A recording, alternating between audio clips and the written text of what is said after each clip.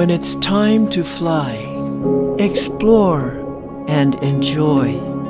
It's also a time to learn.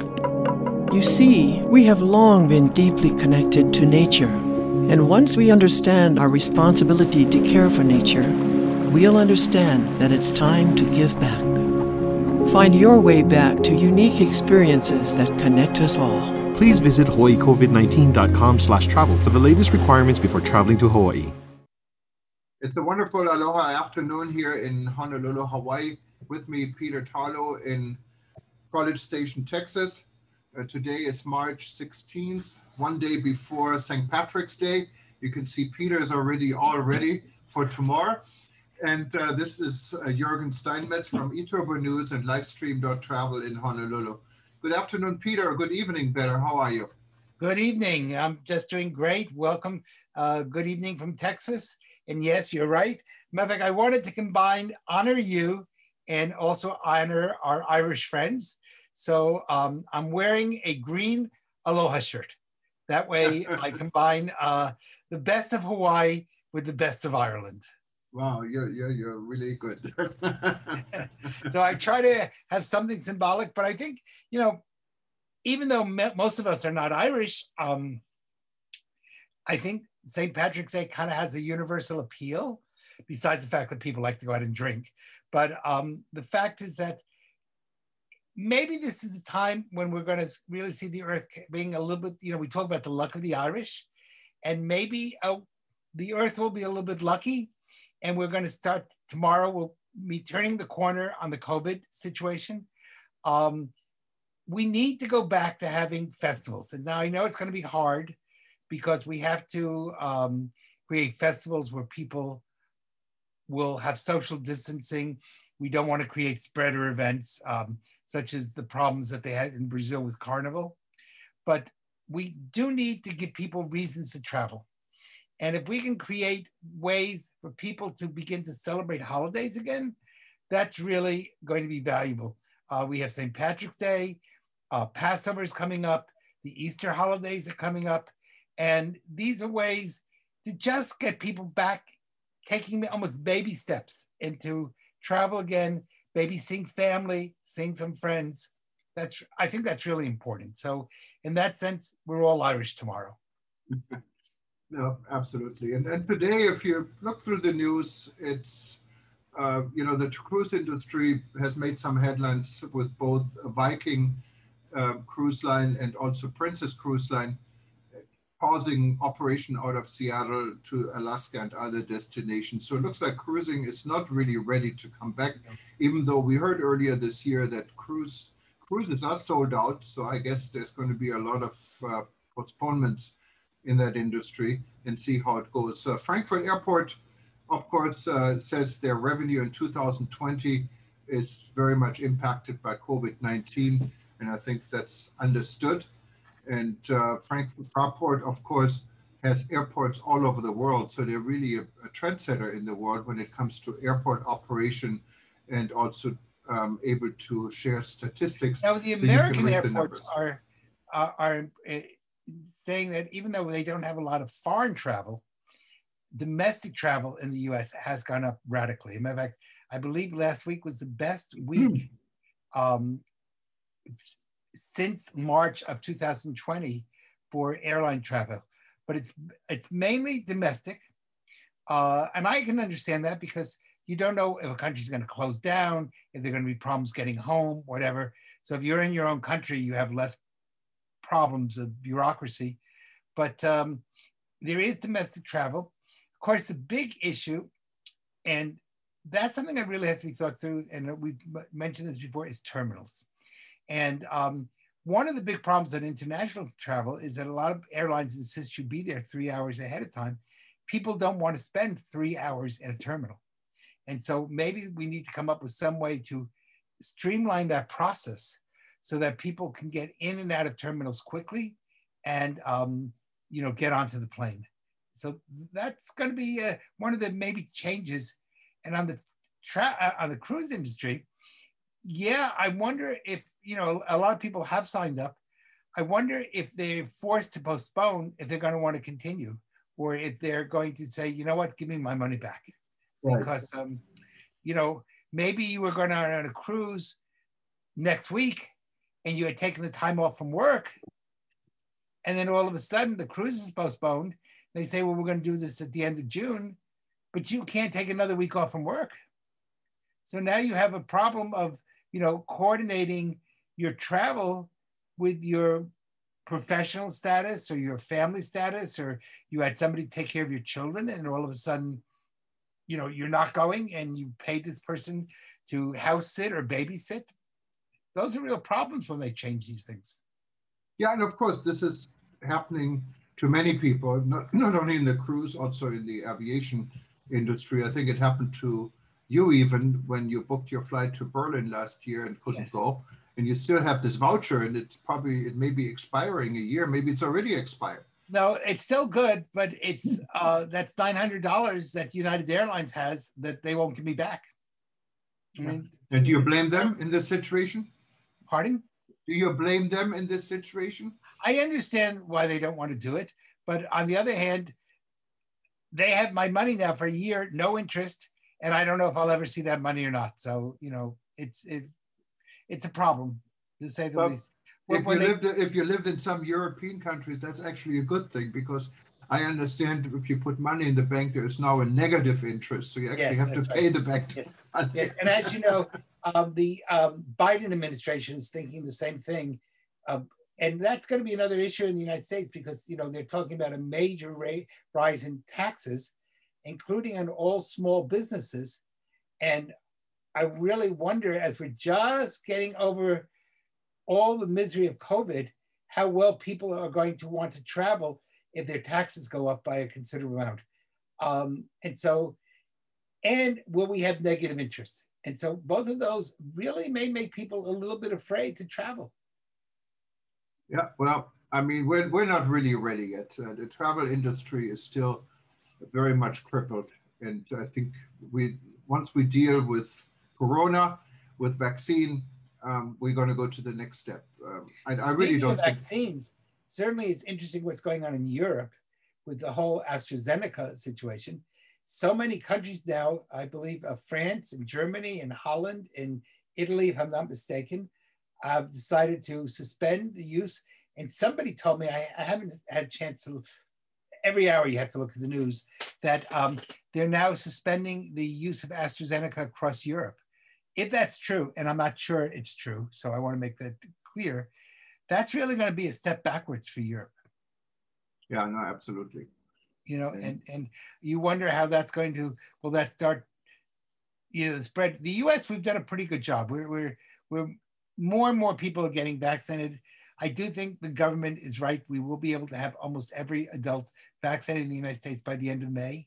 And the American vaccines, the three that are basically used here, seem to be working quite well. And now, of course, the big news and it really will affect tourism also, is Moderna is testing, is in the process of testing one from 11 to 17. And now they're testing one from 6 months of age until 11. And if that happens, that we have a vaccine, that means children will be able to go back to school, that we will, you know, much of the misery that came from Corona or from COVID will go away. And so let's hope that they're successful in this. The American vaccines have been quite good.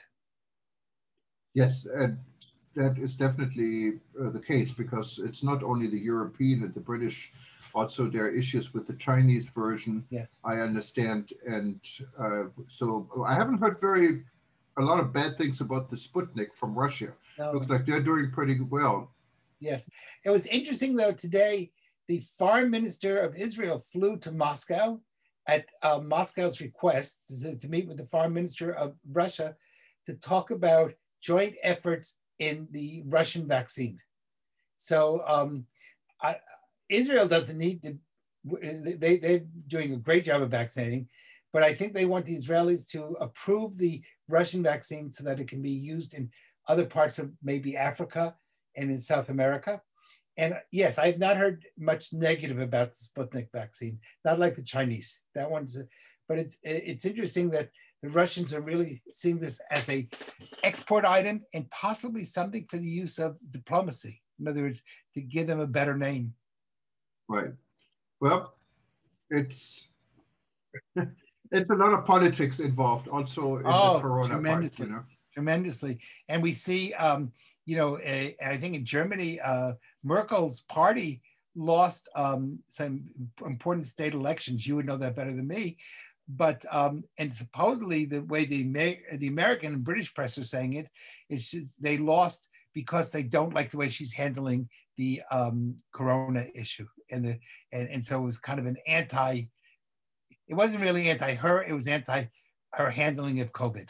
Now, I'm not sure she's going to do a better job or not. And that maybe, I'm sure the opposition said that. I'm not sure it's fair what they said.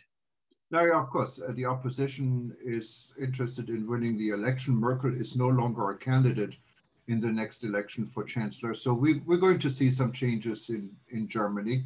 I personally have a lot of respect for Merkel. I think she, under the circumstances, she's done a tremendous job. But everyone has a right of their own opinion, and we see where this goes. Yeah, as I'm not a German, it's not for me to say. I just am reporting the facts, not my opinion.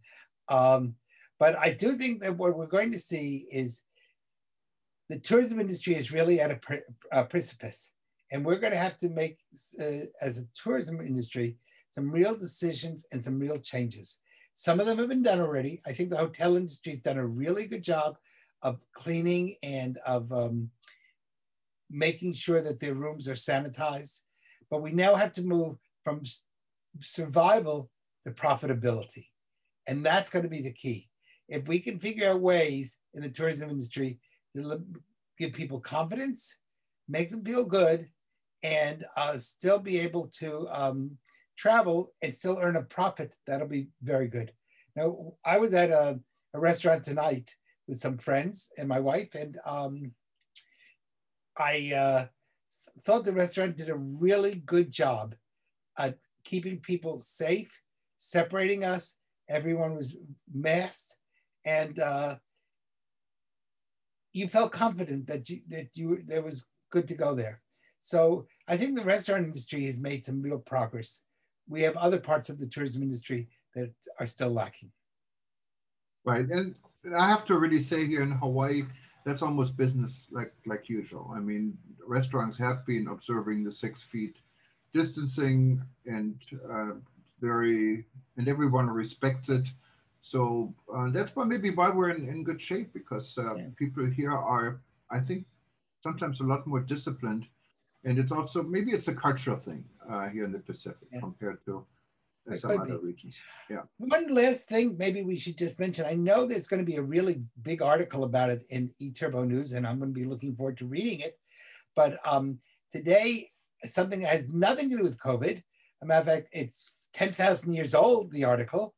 The Israeli Antiquities Society announced that they found not only a basket in the Negev Desert, the Judean desert, which is over 10,000 years old, but they found a child who was mummified naturally that was 6,000 years old, and a number of scraps of some of the biblical books in Greek translation from the Hebrew. There are some Hebrew words in it, but it appears that it was during the Bar Kokhba Revolution, which was about 2,000 years ago. And this will be fascinating because this is, again, real hard archaeological evidence of the whole biblical period. And it wasn't just a story. We're seeing more and more archaeology is proving so much of what the Bible says. So I know they're going to be putting this into just like you have the Shrine of the Book, Heichal HaSefer, in the Israel Museum. There's going to be a whole new part for all these wonderful new discoveries that are really turning the world of archaeology and biblical history on its head and really helping. And of course, this is so important, not only to Jews, but to anybody of the Aramaic traditions, be they Muslim or be they Christian. We're all connected through the biblical text. So right. I know you're going to be writing a really fascinating article about this, but this is kind of like just a an appetizer to get people ready to read the article in Eve Turbo News. No, absolutely. Well, we're going to go back to Hawaii. We're going to talk about, actually, we're going to witness a press conference in regards to equal access, I think, to the vaccine, what has been a big discussion point anywhere in the country. And let's see how it's done in Hawaii. Okay, well, that's great. And I wish you well. By the way, tomorrow is supposed to rain here in Texas. So I'll let you know if we got our rain or not. All right. Okay. All right. Have a good evening. Bye-bye. Thank you. Bye-bye. Immediate availability to discuss health equity, our brand new health equity report, and vaccine ethnicity data. Some of you have been very patient in waiting for that data. You've been asking for it for several weeks now, and we appreciate your talk to you today to address where we are and what we've learned from our data and where we go. Looks like we have lots and lots of people in, which is fabulous. Just looking for someone from the Star Advertiser. I'm thinking they put someone in here. It would be a shame if they missed it, but I do see television stations, Neighbor Island news organizations, the Civil Beat. So without further, well, let me send one text and then we'll kick things off. Appreciate it.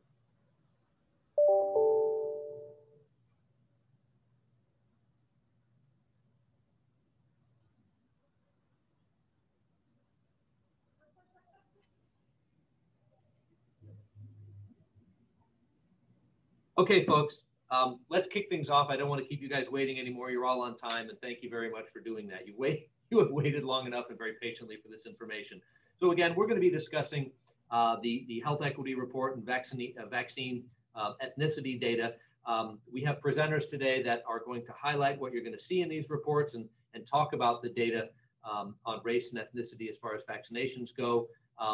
The ethnicity data will be published daily, Monday through Friday at 12 noon. And so we're going to give you a sneak preview during this media availability. You'll get a chance to look at that data, and it will be public facing in less than an hour. We will also be publishing the entire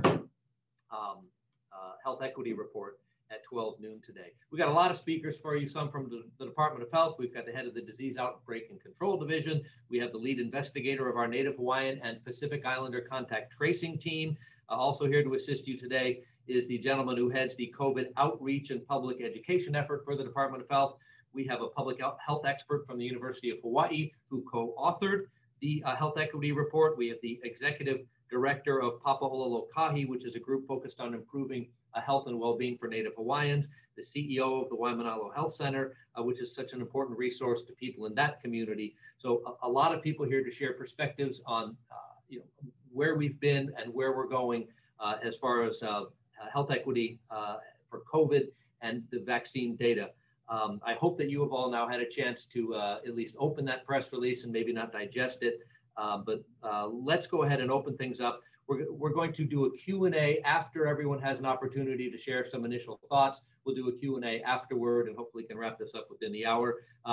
First up, batting leadoff for us here today is none other than our acting state epidemiologist. She heads the outbreak and the Disease Outbreak and Control Division here for the Department of Health, and that is Dr. Sarah Kemble. Dr. Kemble, I know you're with us somewhere. Thank you, Brooks. Good morning, everyone, and thank you for joining us today. Throughout the pandemic, the Department of Health has been committed to health equity for all Hawaii communities.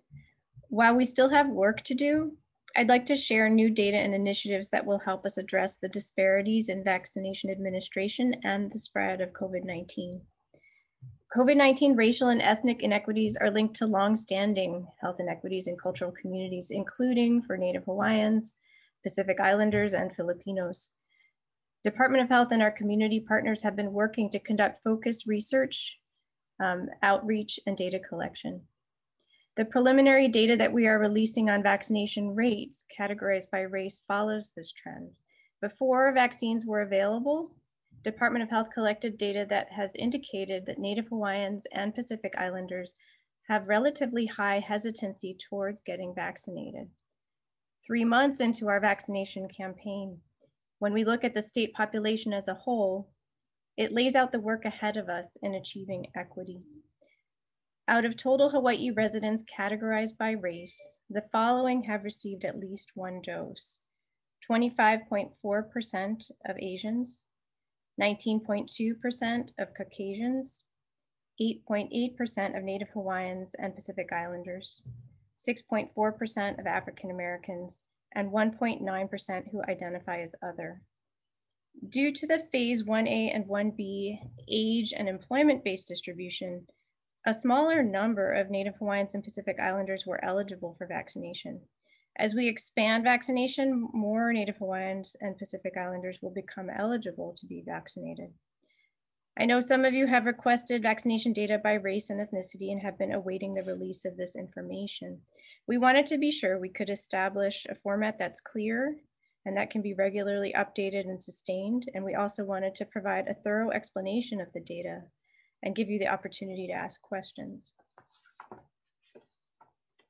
We want to emphasize that this data is a starting point and is currently constrained by what we can derive from the National Vaccine Administration System, or VAMS. The national system does not disaggregate Native Hawaiian and Pacific Islander communities at this time. We want to do this and we'll be working to develop a more detailed breakdown to add to this preliminary data. In the next several weeks, you can expect more data to be available in different forms on the website as our data team continues to improve upon and expand the data we share on our data dashboard. This preliminary data is being posted online and will be updated daily on weekdays. Other considerations that are not represented here are income level, education level, access to care, and geographic considerations. All of these things come into play when addressing vaccination disparities. In addition, cultural and ethnic values, vaccine acceptance, and mobility are all issues that may contribute to the disparities. DOH is also releasing a comprehensive report on health equity in diverse populations that details the racial and ethnic disparities in COVID-19 in Hawaii, documents the actions taken to reduce transmission across the state, and provides recommendations based on lessons learned from the COVID-19 response. 2 of the report's co-authors will join us shortly to discuss their findings. The data that we are reporting today serves as a benchmark, and we will report progress as it is available. Thanks to the work of my DOH colleagues and community partners, we have concrete recommendations and goals to inform our work. We're committed to doing more and doing better. Many community groups have already come together to address these disparities and are doing incredible work to bridge the gap, and we will hear about these efforts today. I thank you for your work to ensure that equity remains a key focus of Hawaii's COVID-19 response. Thank you.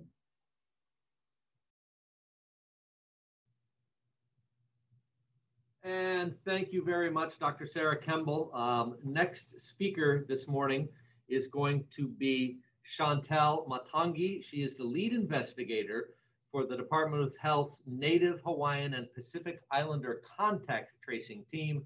And if I do say so myself, she has perhaps the best background we're going to see all day. Chantel, take it away.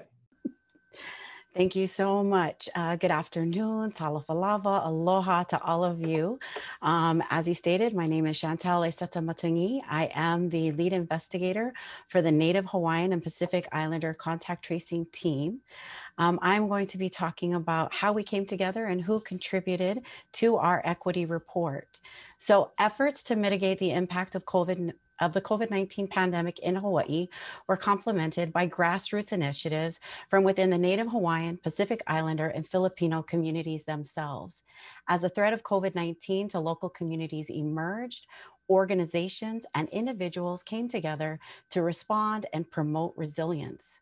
Recognizing the importance of these important efforts and independent efforts, Hawaii Department of Health invited leaders from within these communities to contribute their perspectives and highlight the innovative and resourceful activities that arose amid this unprecedented pandemic.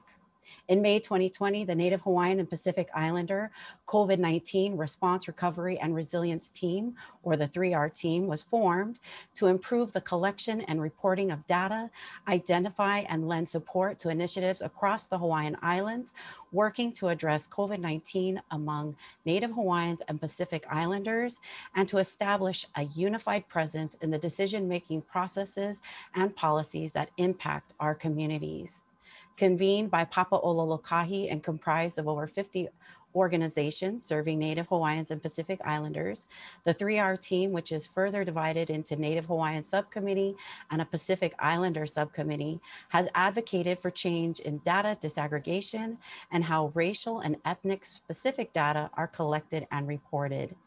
Initially, there were no public or private organizations that organized COVID-19 efforts in the Filipino community, despite high numbers of cases. However, in September 2020, the Filipino Underrepresented Scholars Organization, or PUSO, convened and discussed ways to organize and mobilize the Filipino community in response to the pandemic. Members of PUSO, including Dr. May Rose de la Cruz, Dr. Agnes Malete, I'm so sorry, I apologize for that, and Filipino advocates and retired University of Hawaii Manoa professors assembled a Filipino COVID-19 response team consisting of over 25 Filipino advocates, leaders, medical staff, and community members. This work group has met weekly since October 2020 to discuss, support, and promote COVID-19 resources among the Filipino community in Hawaii. In October 2020, the Native Hawaiian and Pacific Islander Priority Investigation and Outreach Team, which also includes Filipino-speaking team members, is a unique solution created by the Hawaii Department of Health, and the team itself is constructed of individuals with novel approaches and that integrate Western science with cultural practices and values to produce innovative approaches that are realistic and respectful to the many diverse Pacific communities in Hawaii. These initiatives leveraged regional history, cultural values, practices, and implemented strategies that applied to very specific communities. So rather than placing the burden of the pandemic response on these communities most effective, these initiatives or these innovative approaches empowered them by supporting their grassroots efforts to create their own narratives and shape their community-specific solutions while following public health guidelines. While implementing the COVID-19 awareness campaign and educational efforts, it was essential for my team to ensure that the messaging was light and friendly. So we looked to avoid common guilt or fear-based tactics when motivating a community to adhere to health guidelines or to change behaviors. We also understood that when we were asking them to change these behaviors, that we were asking them only to do it for a small amount of time and in conjunction with them. So we didn't look to tell them what to do, but rather we looked to find ways to incorporate their cultural practices, but to make them COVID appropriate in order to protect these communities. These efforts are seen as a great step forward. They are unique and program specific to Hawaii. And we are actually receiving national recognition from the CDC for this. And of course, our hope is that in moving forward, Hawaii will continue to support these collaborative relationships and incorporate this into other departments statewide. I appreciate your time today, and I'll turn the rest of my time over to May Rose, or back to Brooks rather.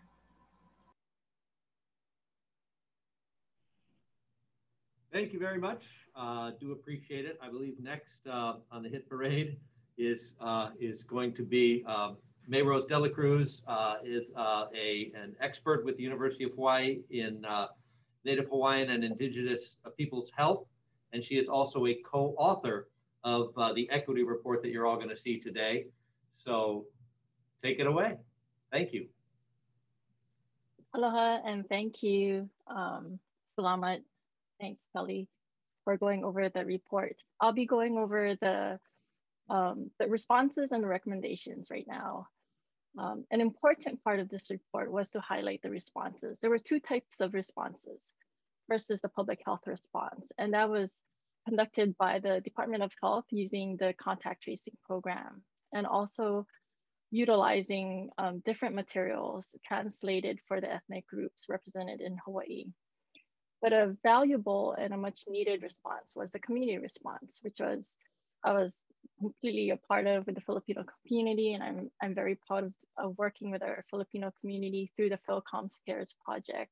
The PhilComm's Cares project was with the Filipino Community Center, along with the legal clinic, and currently now with the Hawaii Public Health Institute and the PhilComm Cares project, where we looked at different venues that was appropriate for the Filipinos here in Hawaii.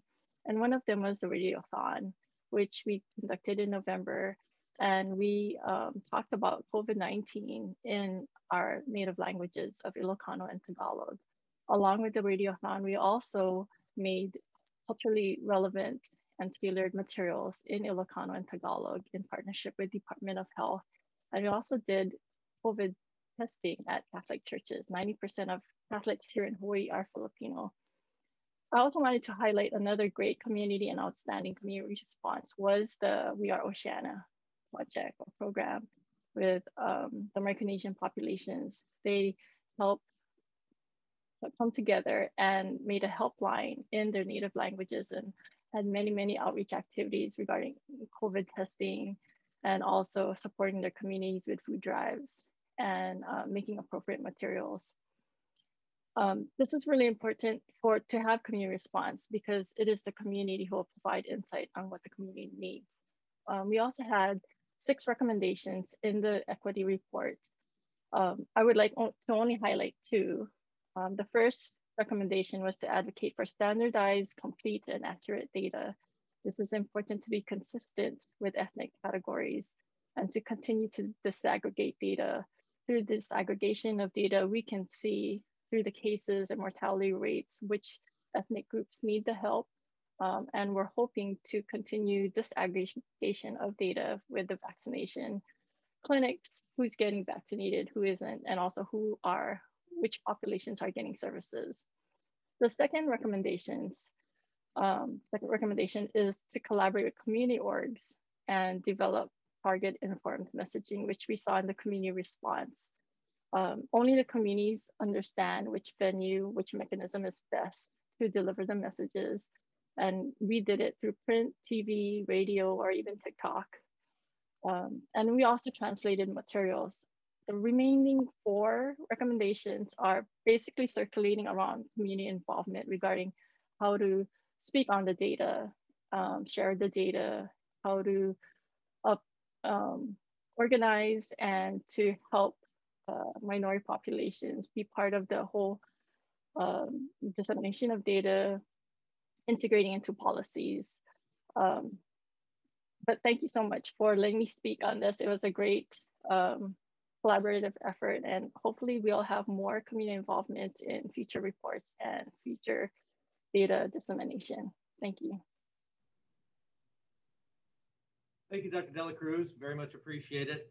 Next up for us is Christopher Johnson. Chris Johnson, known affectionately to us as CJ.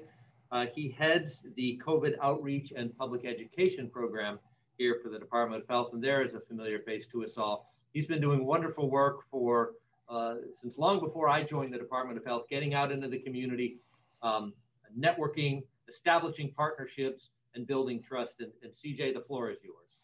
Thank you so much, Brooks. So I'm CJ Johnson. When we're not in a pandemic, my role at DOH focuses on chronic disease prevention and health promotion, where we work specifically on diabetes, heart disease, other conditions that are impacted by what we call social determinants of health. And what that means is that we focus strongly on how factors like occupation, socioeconomic status, and our living environments either support or create barriers to health. And what we know from this work is that owing to generations of unequal access to supportive environments, healthcare, and health information, racial disparities in many chronic diseases are persistent and compounding. So that's relevant today, that's critical even today in today's conversation, because as we've seen at every scale from national to local, these same risk factors, both the social determinants and the chronic diseases themselves, are also the driving forces behind our racial disparities in COVID cases and outcomes. They also play an important role in understanding the disparities in vaccine rates, and they help us strategize how to address them. So there's at least two different issues, which Dr. Kimball mentioned earlier, that contribute to vaccine rate disparities, and they break down roughly to access and interest. From even before vaccines arrived in December, we anticipated them and have been cultivating and formalizing a large network of community partners, many of whom you've already heard about, to address these challenges. So varying levels of enthusiasm for vaccination among different racial groups is expected. We've had surveying that supports that. These are informed by personal cultural history with healthcare systems, but through partnerships with a number of organizations, we've been able to develop information campaigns that are more responsive to community concerns and values, and that empower communities to make informed decisions about vaccination. So over the past year, we have, as Telly mentioned, stood up an NHPI contact tracing team with language skills, local cultural knowledge that provides extensive outreach, not just in contact tracing, but in prevention, management, and in vaccination. We've worked with community partners to develop a really robust library of COVID-19 and vaccine guidance in over 16 languages, which is available at hawaiicovid19.com. We've developed a series of testimonial videos featuring cultural and health leaders in the NHPI and Filipino communities. And we've dedicated funding, specifically dedicated funding to a number of organizations on the ground reaching out to these populations. And I want to say these critical partners who are already in the field, already making a difference, that we've been able to formalize relationships with, like Papa Ololokaihi, who you'll hear from in a minute, Marshallese Community Organization of Hawaii, Philcom Center, Project Vision, We Are Oceania, the Hawaii Public Health Institute. So by partnering with these groups, we have increased our educational reach. We've identified key influencers like religious and business leaders, and we've prioritized the most relevant messages and channels to maximize that impact. So the other part of the process, which I mentioned, is access, where language, technology, and mobility are known concerns. And some highlights of the existing access work include funding a series of courses intended to upskill bilingual community health workers, or CHWs, to share COVID-19 vaccine information, piloting an outbound in-language phone bank system to identify and support kupuna who are not online and may have language or mobility barriers to getting vaccinated, supporting targeted vaccination events. So far we've supported Chuukese and Filipino vaccination events on Oahu, and a number of other language-specific drives are in the works across the state. And today actually is the first in a series of on-site max vaccinations at Hawaii public housing facilities that are senior facilities that we've helped coordinate print and on-site language support for those events. So again, the equity data on the dashboard and in the report is not a surprise to those of us who've been doing this work, but they are compelling evidence that the existing effort is justified, that much more needs to be done, and that even as we struggle with these inequities, strengthening the partnerships that shaped this report and so much of this outreach work is an opportunity to shape a more inclusive and equitable future through empowered partnerships and targeting resources where they're most needed. So with that, I would like to hand the spotlight over to Dr. Sherry Daniels, Executive Director of Papa Ololokaihi, to talk more about the critical role that they have played in COVID-19 response, recovery, and resilience. Sherry? Velina mai kako, mahalo CJ for bringing me into the loop. I want to thank Telly for kind of giving an overview of the 3R team that Papa Ololokaihi, along with others, have worked to uplift.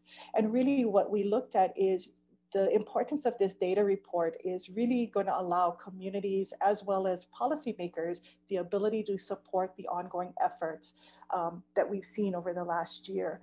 One of the biggest challenges is how do we shift policy and how we move forward. And as you saw in the first slide that Dr. Kimball shared, for Native Hawaiians and Pacific Islanders, 8.8% have been vaccinated. And that's one of the reasons the 3R team back in the fall really pushed the National Academy of Medicine to prioritize our population as one of those vaccination priority groups. And that did come out in their report. And so things like that low number was of concern for us. So in working with the Department of Health to make sure that in-language messaging and support was done, really helped to upscale our work with the community. And we really saw ourselves as a bridger between the efforts that the Department of Health is doing and those in the community. One of the things I did want to highlight is Hawaii is the only state that further disaggregates the data for positive cases. So no other state in the US takes our NHPI numbers and further disaggregates it to see how NHs look comparatively to Pacific Islanders in terms of positive rates. And we're hoping that the same scaling can be done for the vaccination data as well, so that that information really helps communities better message. It helps us to understand where we need to put our resources. The resources that we have been able to bring into our communities is to help them push forward vaccination rollouts in partnerships with FQHCs or the Department of Health or other providers such as Kaiser Permanente to really get vaccinations into communities. I believe that we talked briefly about hesitancy, and I really want to kind of talk about that a little bit, that for our Native Hawaiian Pacific Islander communities, the perception of hesitancy is one that we want to shift and really talk about the concept of kilo, and that culturally, kilo is a time, is an activity of observation, that we're not jumping quickly to an action, that we're taking our time to really gather information, be thoughtful in our response, and really to look at how being vaccinated and making those choices has impact not only on ourselves, but on our families and within our communities. So instead of looking at it as hesitancy, that we're looking at it from a space of being in kilo, that we want to look and we want to observe before we move forward. We're hopeful that the changes that we're seeing and that all this information and the gathering of entities coming together, both at the state level, at community-based organizations, and even with those bridging organizations, that we can see policy shifts moving forward, that we can change the way our system, the mechanisms behave, so that we can truly support the efforts that are being done in community today. So with that, I'd like to pass it over to Dr. Mary Oneha from Waimanalo Health Center. Aloha, mahalo, Sherry. Thank you for that. To ensure that the nation's underserved communities and those disproportionately affected by COVID-19 are equitably vaccinated against COVID-19, the Health Resources and Services Administration, or HRSA, and the Centers for Disease Control and Prevention, or CDC, launched a program to directly allocate COVID-19 vaccines to HRSA-supported health centers. So in their first phase, 250 health centers were invited to participate. In the second phase, an additional 700 health centers have been invited to participate. 12 out of 15 health centers in Hawaii were invited to participate recently. The health centers that have been invited to this program serve a large volume of one of the following: individuals experiencing homelessness, public housing residents, patients with limited English proficiency, those who have low income and minority patients, and those programs that utilize mobile vans to deliver services. The allocation provided for this program is separate from the jurisdiction's weekly allocations, or those allocations that we currently receive from the Department of Health. There are several steps community health centers need to complete before ordering vaccines through this program. Health centers follow state priority guidelines in administering the vaccine to their patients and are allowed the flexibility to administer beyond those guidelines to our disproportionately affected communities and those populations with health and socioeconomic vulnerabilities. So we appreciate the support from the Department of Health and our Primary Care Association, and are excited to accept the invitation and support from the federal government. We highly encourage vaccinations for all those eligible, and will continue to reach out to our patients to schedule their COVID vaccine appointment and continue to think of ways to expand, particularly since all 3 vaccines will be available to us, to our underserved communities and those disproportionately affected. Mahalo.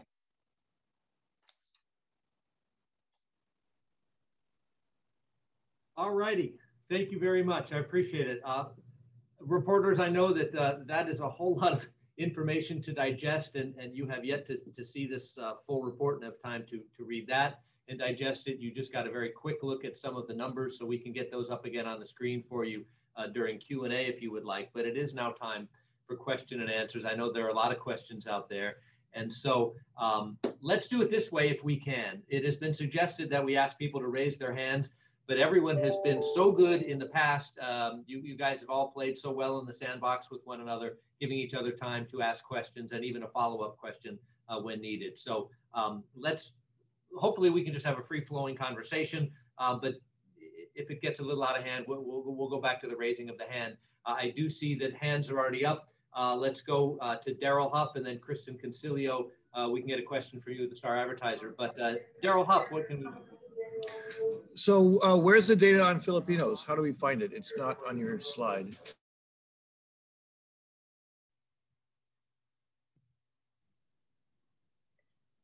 I can take that if, Brooks, are you gonna put up the, or Katie, you're gonna put up the numbers again? So the vaccine data is currently limited by the categories available in the Vaccine Administration Management System, which is the federal data system for collecting vaccine administration data. And these are the categories that are collected federally. So as some of our speakers referenced, the work that went into the health equity report was based on disaggregated data that we do collect for cases here through our data systems in Hawaii. We are working with the federal system to try to get disaggregated categories for Asian and NHPI here so that we can do the same with vaccine data. So Doctor, what can you tell us about what's happening in the Filipino community then? I mean, you guys showed quite a lot of interest in it. You have a lot of people working that community. I understand that there is a lot of hesitancy and that it's kind of dissembled where the various people are getting their shots. How is the Filipino community doing in your estimation? Right, that's where that disaggregated data is key and why we are working hard to get it disaggregated. We don't have great visibility through the federal data on those groups within the Asian category or the Native Hawaiian Pacific Islander aggregate category. Is it okay if I address that question, Yes, Daryl? Thank you, Daryl, for that question. So, being out in the community, and we've noticed this with our community, we've been meeting almost every week with the Filipino organizations, and we've noticed the issue isn't vaccine hesitancy with our group, it's vaccine access. So that's why we've been going out, doing more outreach activities and working with the Filipino Catholic clubs to make sure that our elderly are going to get vaccinated at the Catholic churches. There's a great mistrust sometimes with the medical community. So if the church promotes it, and our first vaccinated Filipino location was the bishop. He's not Filipino, but he was vaccinated and he wanted to show that he endorses vaccination. So if there's more access to the vaccine, more Filipinos are willing to get it, especially since many of us are frontline and essential workers. But we are hopeful that much of that Asian data gets split, and we would like to see if our Filipinos are getting vaccinated because we are providing a lot of places where they can. Thank you. I think you just answered my question about where it is. So they are within the Asian category then? That's where they usually put us, yes. And if we can, let's go to Kristen Concilio. Kristen. So, sorry, I think I heard that the issue is not so much hesitancy, but maybe waiting and watching for Native Hawaiians. And then did you say access for Filipino community? Is that what you just said? Sorry. Yes, thank you. So it's, oh, go ahead.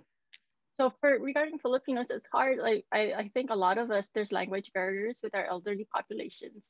The registration process is very cumbersome and the health literacy level is really high there. So what we've been doing with the Catholic churches is we do registration a week before the vaccination clinic at the church, and then we do the vaccination a week later. So we're up there in person helping them getting registered, because a lot of times you don't have internet access for them, or they don't have, they don't understand the whole process. So just being there out in the community and helping them understand the registration process and know when to get it and then they will stand in line. They will wait for their turn and they would like to get vaccinated. So what kind of policies need to be changed in order to, help with this issue? It's been great that the Department of Health and the state's been helpful with a lot of giving us access to vaccines. But I think a lot of the push really needs to be a pattern and a habit of doing that in any case regarding public health. To push it out in the communities, the pod started off at Kaka'ako. Our elderly don't have access to that. They're not seen at Kaka'ako. Sometimes it's not within the bus line. There's no transportation for them. So I think it's best to push it out in the communities, the Catholic churches. That's where we're at for Filipinos. So I think that's the case for many of our vulnerable and minority populations. Bring it to the rural communities and help us get it out to our people. For Native Hawaiians, I just want to chime in, similar to what Mayor Rose had said, that for our community, it's not that we're not wanting it, is we want to understand, we want our questions answered, we want to see what happens. Messages can be very confusing. The platform is confusing for many in our community, and we're finding that they often need some additional help, in many of our communities, right? It's not just giving them the link, it's how do we help them register? How do we help get them to those sites in their community? So it's really looking at community partners so that the access is closer to their homes. It's also helping them fill out the forms there, but also checking in with them so they know that they have a second dose that they have to come back for. And what does that mean in their community? So it's helping communities really band together in a way that they already do, but to support those efforts with funding, to help support pay for community health workers that are helping register, helping check in, making sure when we have events that there's opportunities that messaging can be put out to them as well so that they can share more word of mouth with their community members as well. So it's really taking a multi-pronged approach, but also making sure we have information that are not only linguistically correct, but also visually correct.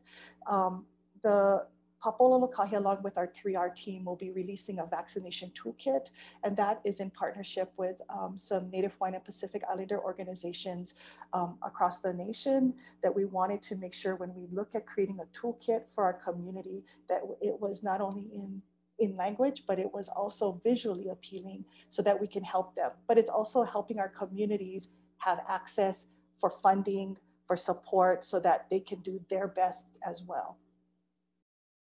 And I am so sorry, I'm going to add one more thing to this. My apologies. I think that it's also important, especially as we're doing educational outreach, something that's been coming back over and over again is making sure that we have Department of Health workers who speak their language, understand their culture, and who are able to communicate it in a way that they understand. Recently, I was a part of a discussion where one of the community members had stated, I received a call from a contact tracer and they used an interpreter. And while I appreciate the fact that the effort was being made, the next call I received was from an actual contact tracer who had been trained and who spoke the language. And so as we had this discussion, because the person on the other side of the line understood the process, they were able to further tease out what needed to be done, what needed to be offered, and had a richer, fuller conversation that was not only in language, but also made sure that there was comprehension, that they understood what was going on, which is, again, what we're also hearing from the community concerning vaccination, which is why part of our outreach also includes vaccination. And we partner up with CJ to make sure that we're presenting it. It's factual. It's whatever the Department of Health is putting out. It's up to date, but also it's in language and culturally appropriate. So I think that's important to note, and amazing job by the Department of Health. Thank you, Telly. We appreciate that. I see Nicole Tan has a question, but she has indicated to me she has a question that is a little off topic. And so if I may, let's go to Jürgen Steinmetz next, who has his hand up. Yes, my question maybe is also a little bit not off topic, But I'm wondering, the visitors industry has some of our guests that are staying long term and actually were encouraged to come here and work away from home so they can fulfill the quarantine requirements. They're both domestic visitors and also international visitors in Hawaii.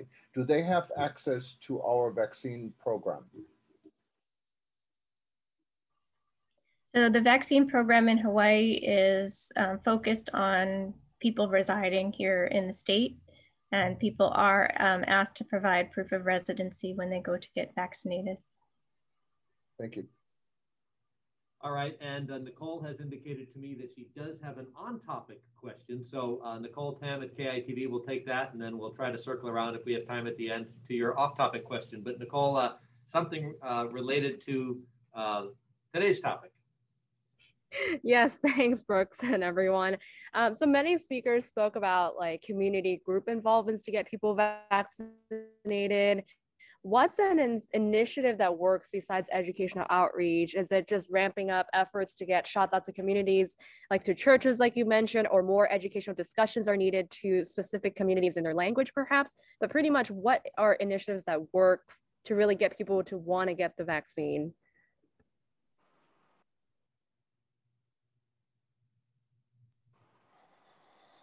I'll take that, I guess. I think so as I mentioned in my presentation, I think there's kind of two separate concerns, right? So one of them is the education or the interest. I agree that I don't like the term hesitancy. I think it's very reasonable to have questions and want your questions answered in a way that's resonant with you. So interest and access. So we are not we're dealing with both of those at the same time, and I guess in different people and different populations and different communities and different ages certainly are at different stages in that process. And so at the same time that we are reaching out and trying to make sure that we have answers to the one-on-one questions I mentioned on hawaiicovid19.com, we do have our FAQs that are things like, how does mRNA work? Or what are the side effects of the vaccine? Or what do I need to bring with me to my appointment? Things like that are just things that help people feel more comfortable. We have some, like I said, testimonials from influential leaders that again are intended to help people become more comfortable and normalize being vaccinated. So that's part of it.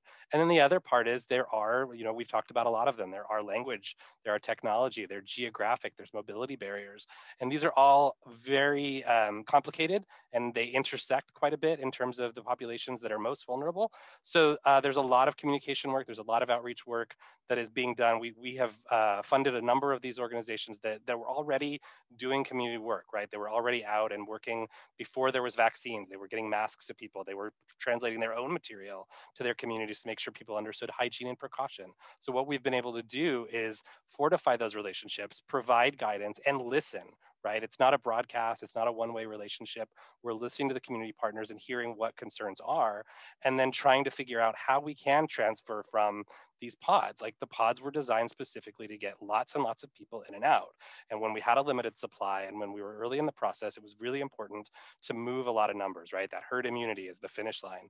But we also saw from this vax data that the consequence of that is that we don't have an as equitable distribution as we'd like. So we're working with those same partners we've been developing relationships with for years and really focusing for the last year to identify the specific individuals, the specific neighbors, the auntie that's not online, the auntie that can't leave the house, the neighbor who doesn't speak English, and helping people. And we are trying to get them the resources and fund work that is doing that really labor intensive, really time intensive outreach to make sure that we're not leaving those folks behind. So I think it's two separate but related challenges. And they're, as I think I've been given my 101 thing on webinars and stuff for 2 or 3 months, and you feel like, gosh, doesn't everybody know it by now? But the reality is a lot of folks still haven't heard it, or a lot of folks still haven't made up their mind. So we're continuing to do that part, the education, and also really trying to think through the barriers and how we can address them. And I just wanted to add that the other side of this is making sure that vaccines are going to providers who these communities are most familiar with and comfortable with to begin with. That's been a large part of the emphasis on federally qualified health centers. We're very grateful for the federal program that's allowing us to even further expand vaccination through federally qualified health centers. But from the beginning, one of our top priorities has been to make sure that all the doses that can be absorbed through the federally qualified health centers and other providers that are serving those communities are met. So that remains the goal for ongoing vaccination, to make sure that resource is fully utilized. I don't know if there's any additional comments that Dr. Oneja would like to make on the FQHC perspective. No, I agree with what you just stated, Dr. Campbell, and what CJ shared. I think it's a combination of factors.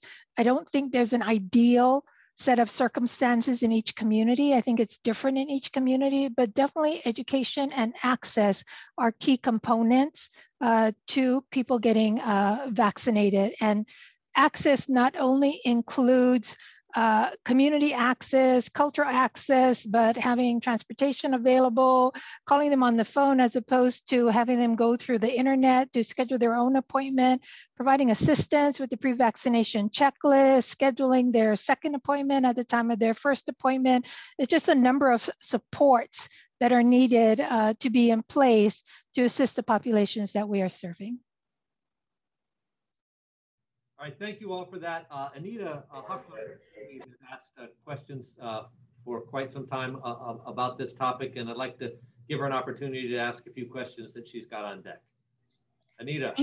Thank you so much. And thank you all, everybody at DOH. I know you guys have been fielding my questions for several weeks now, so I really appreciate, this press conference today. And so the first question I had was a follow-up to what Daryl was asking about more specific data.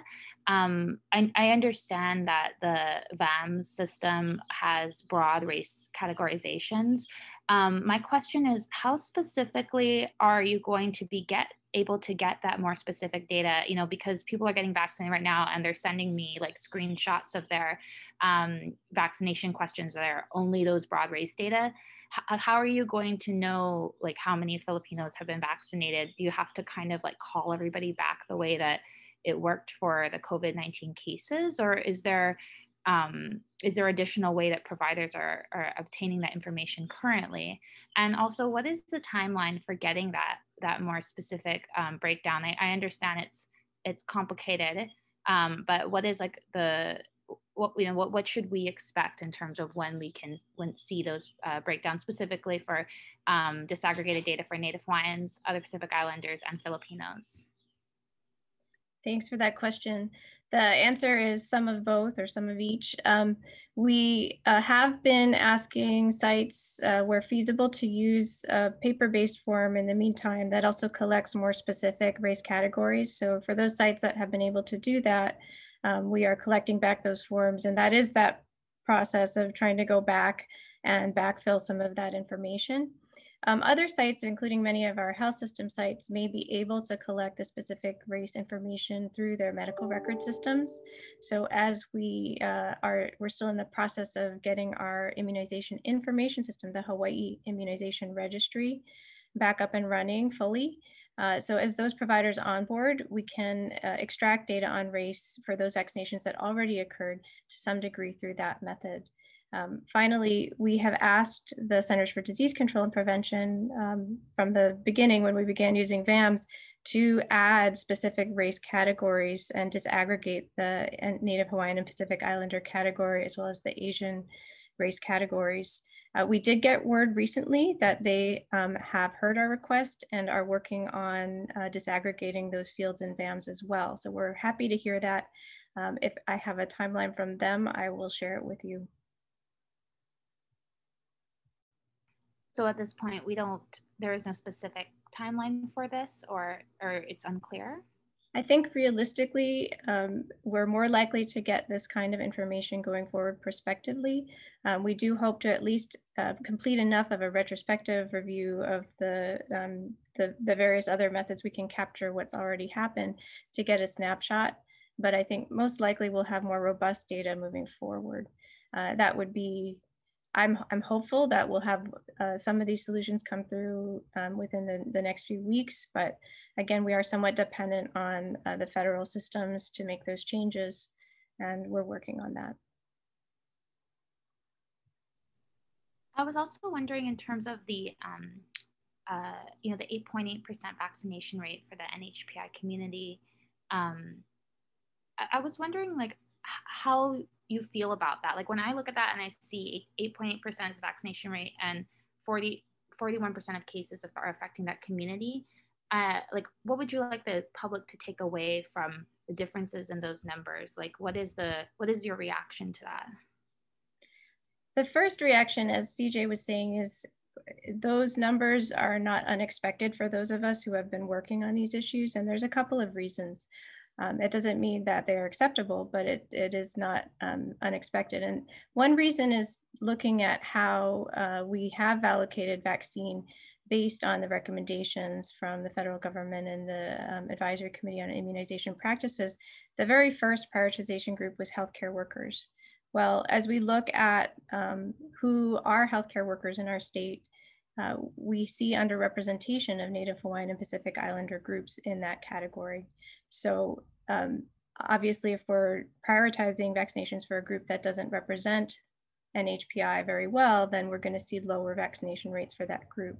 We then moved on to those 75 and older. Well, if we look at our demographics in the state, unfortunately, Native Hawaiian and Pacific Islanders don't have as long a life expectancy in this state.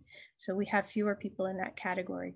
One of the things you'll be able to see on the new dashboard is both the percentage of the total population vaccinated to date, as well as the percentage within target age groups so the 70 plus age group.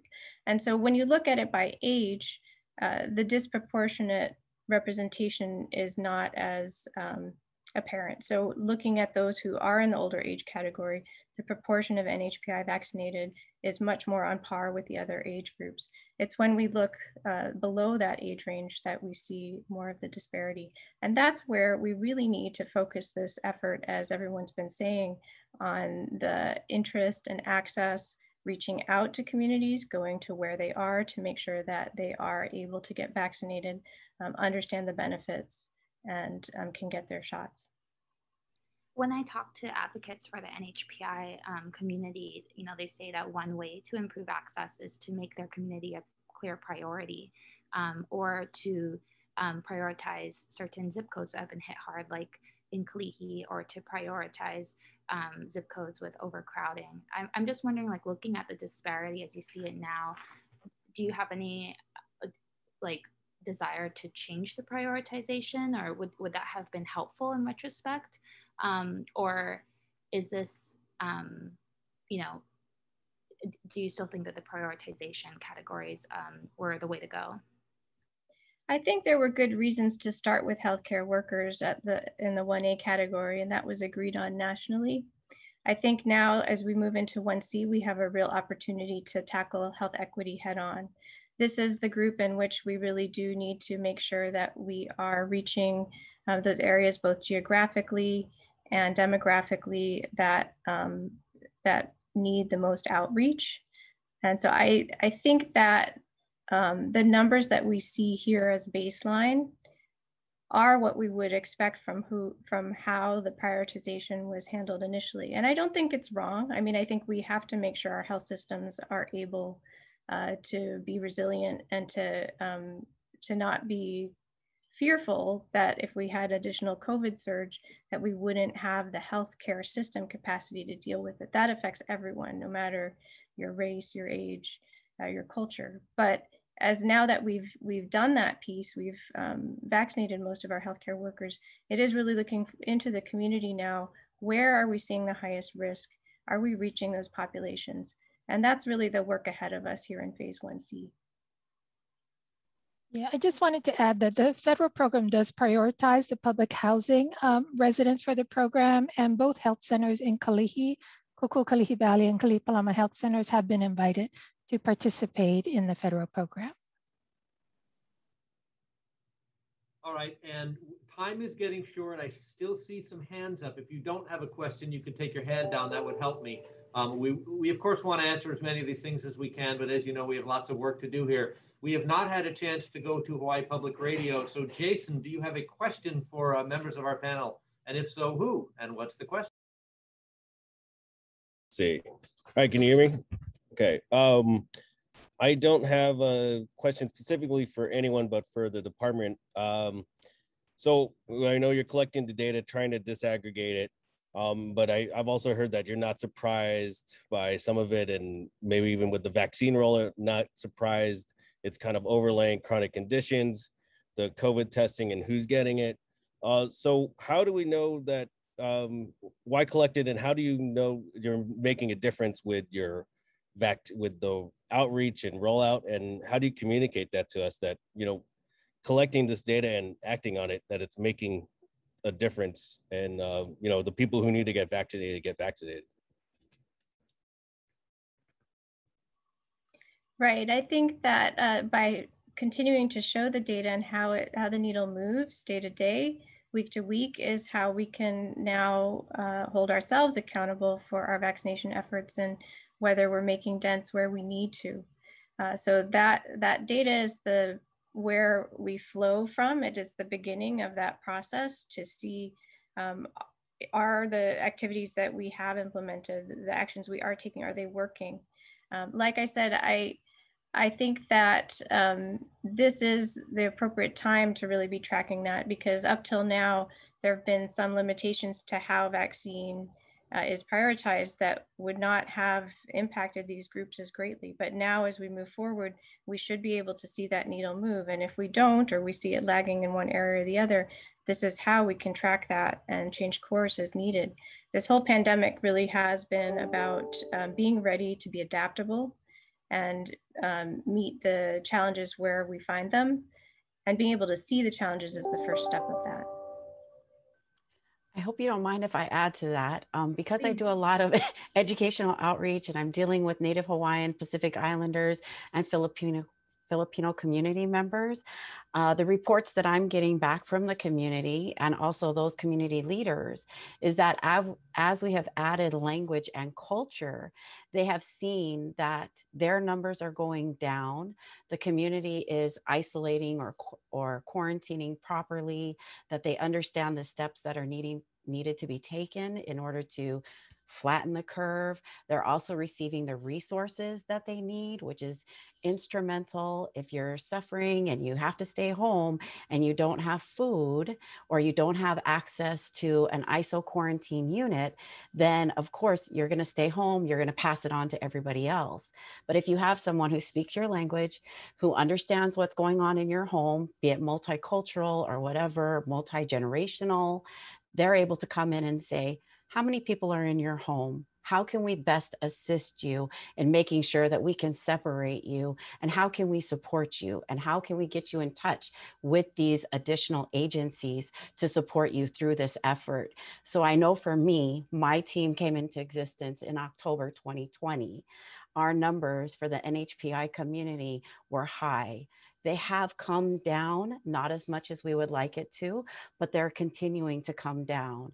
And as we continue to have this education and this outreach and to be there for them, our hope is that that will continue to happen, and that we'll be able to put this also with the vaccine. And I see Josh's camera is on, so hopefully he can actually give you those numbers. So I'll turn it over to him.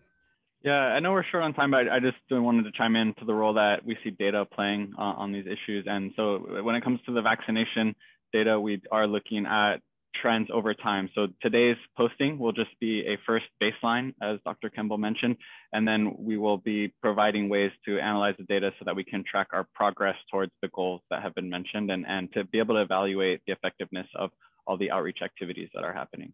Thank you. And I know we've already gone into overtime. Dr. Kemble and any panelists that are still with us, I know a few people have already had to drop off, but do you have another minute for a couple minutes for the last couple questions?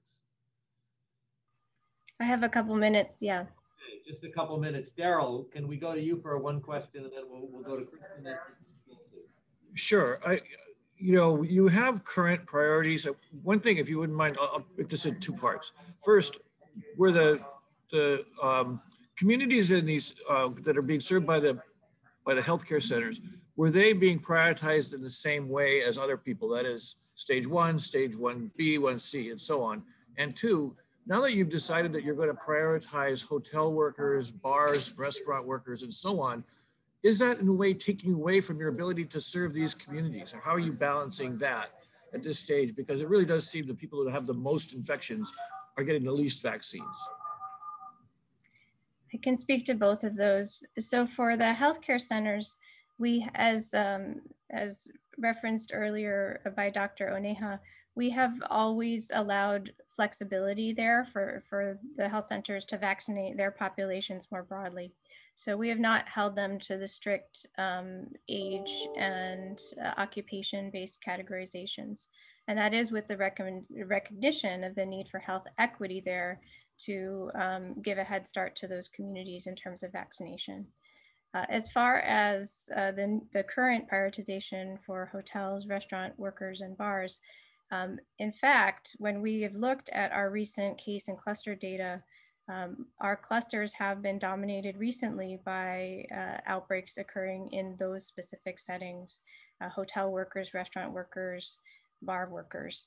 And we have also observed associations that many of the workers impacted there are from Pacific Islander communities in particular.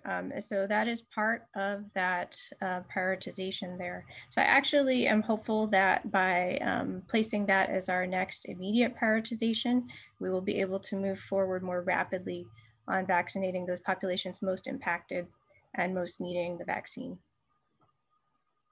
Thank you, Daryl. Thank you, Dr. Campbell. Let's go to Kristen Concilio for one last question, and then Nicole Tam, and I think we'll have to wrap it up.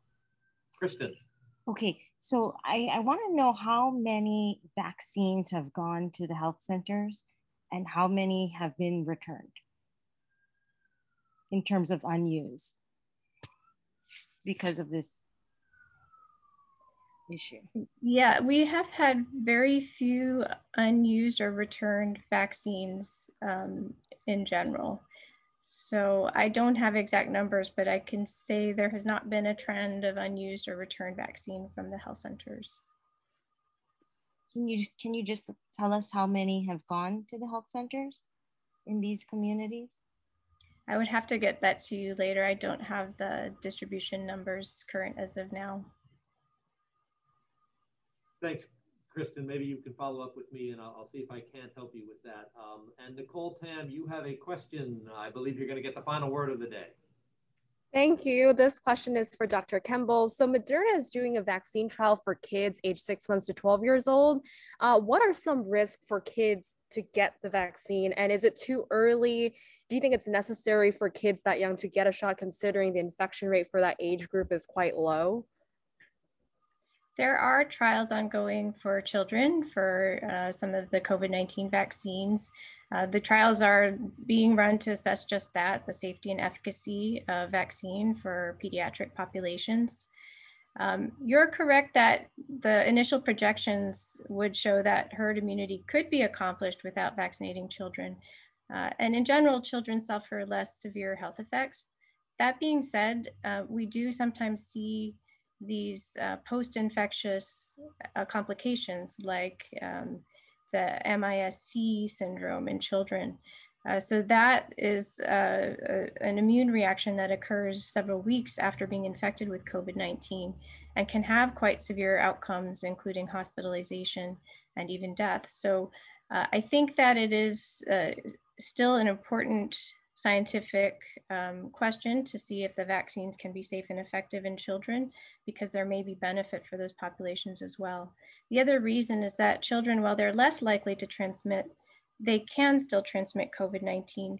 And so they can also contribute to infecting families, their families, and there may be higher risk people within their families. So there are several reasons why assessing vaccine in children remains important. I know we got to go, but the other part of that question was, would they experience more symptoms compared to adults with the vaccine? Or is that kind of one of the questions they're trying to answer? That would be one of the questions being asked in the trials. All right, everyone. Hey, I know we've gone long. Thank you very much, especially to those of you on the panel who have taken the time out of your day. We really appreciate the effort you are making to help us overcome the challenges we face in reaching these different communities, whether those challenges be cultural, language, technology, mobility, geography. Those are all things that we're dealing with, and we appreciate the efforts that all you are making to help get the word out and get the vaccine to everyone and educate everyone on COVID. And Telly, great work in getting out into the various communities and lowering those numbers. That helps us all. So thank you very much. And thank you to members of the media who asked such thoughtful questions today. We appreciate it. You have seen in the chat that Josh Quint has put some links up for you, and you can go to our websites and you will find that the data is there for you visually, and that will be updated daily, Monday through Friday. Let's keep an eye on those numbers, and we hope that equity can be achieved as we march forward in the vaccination process and we all tamp down COVID. Everyone, do me a favor: wear your masks, avoid large gatherings, maintain social distance. Thanks much, everybody.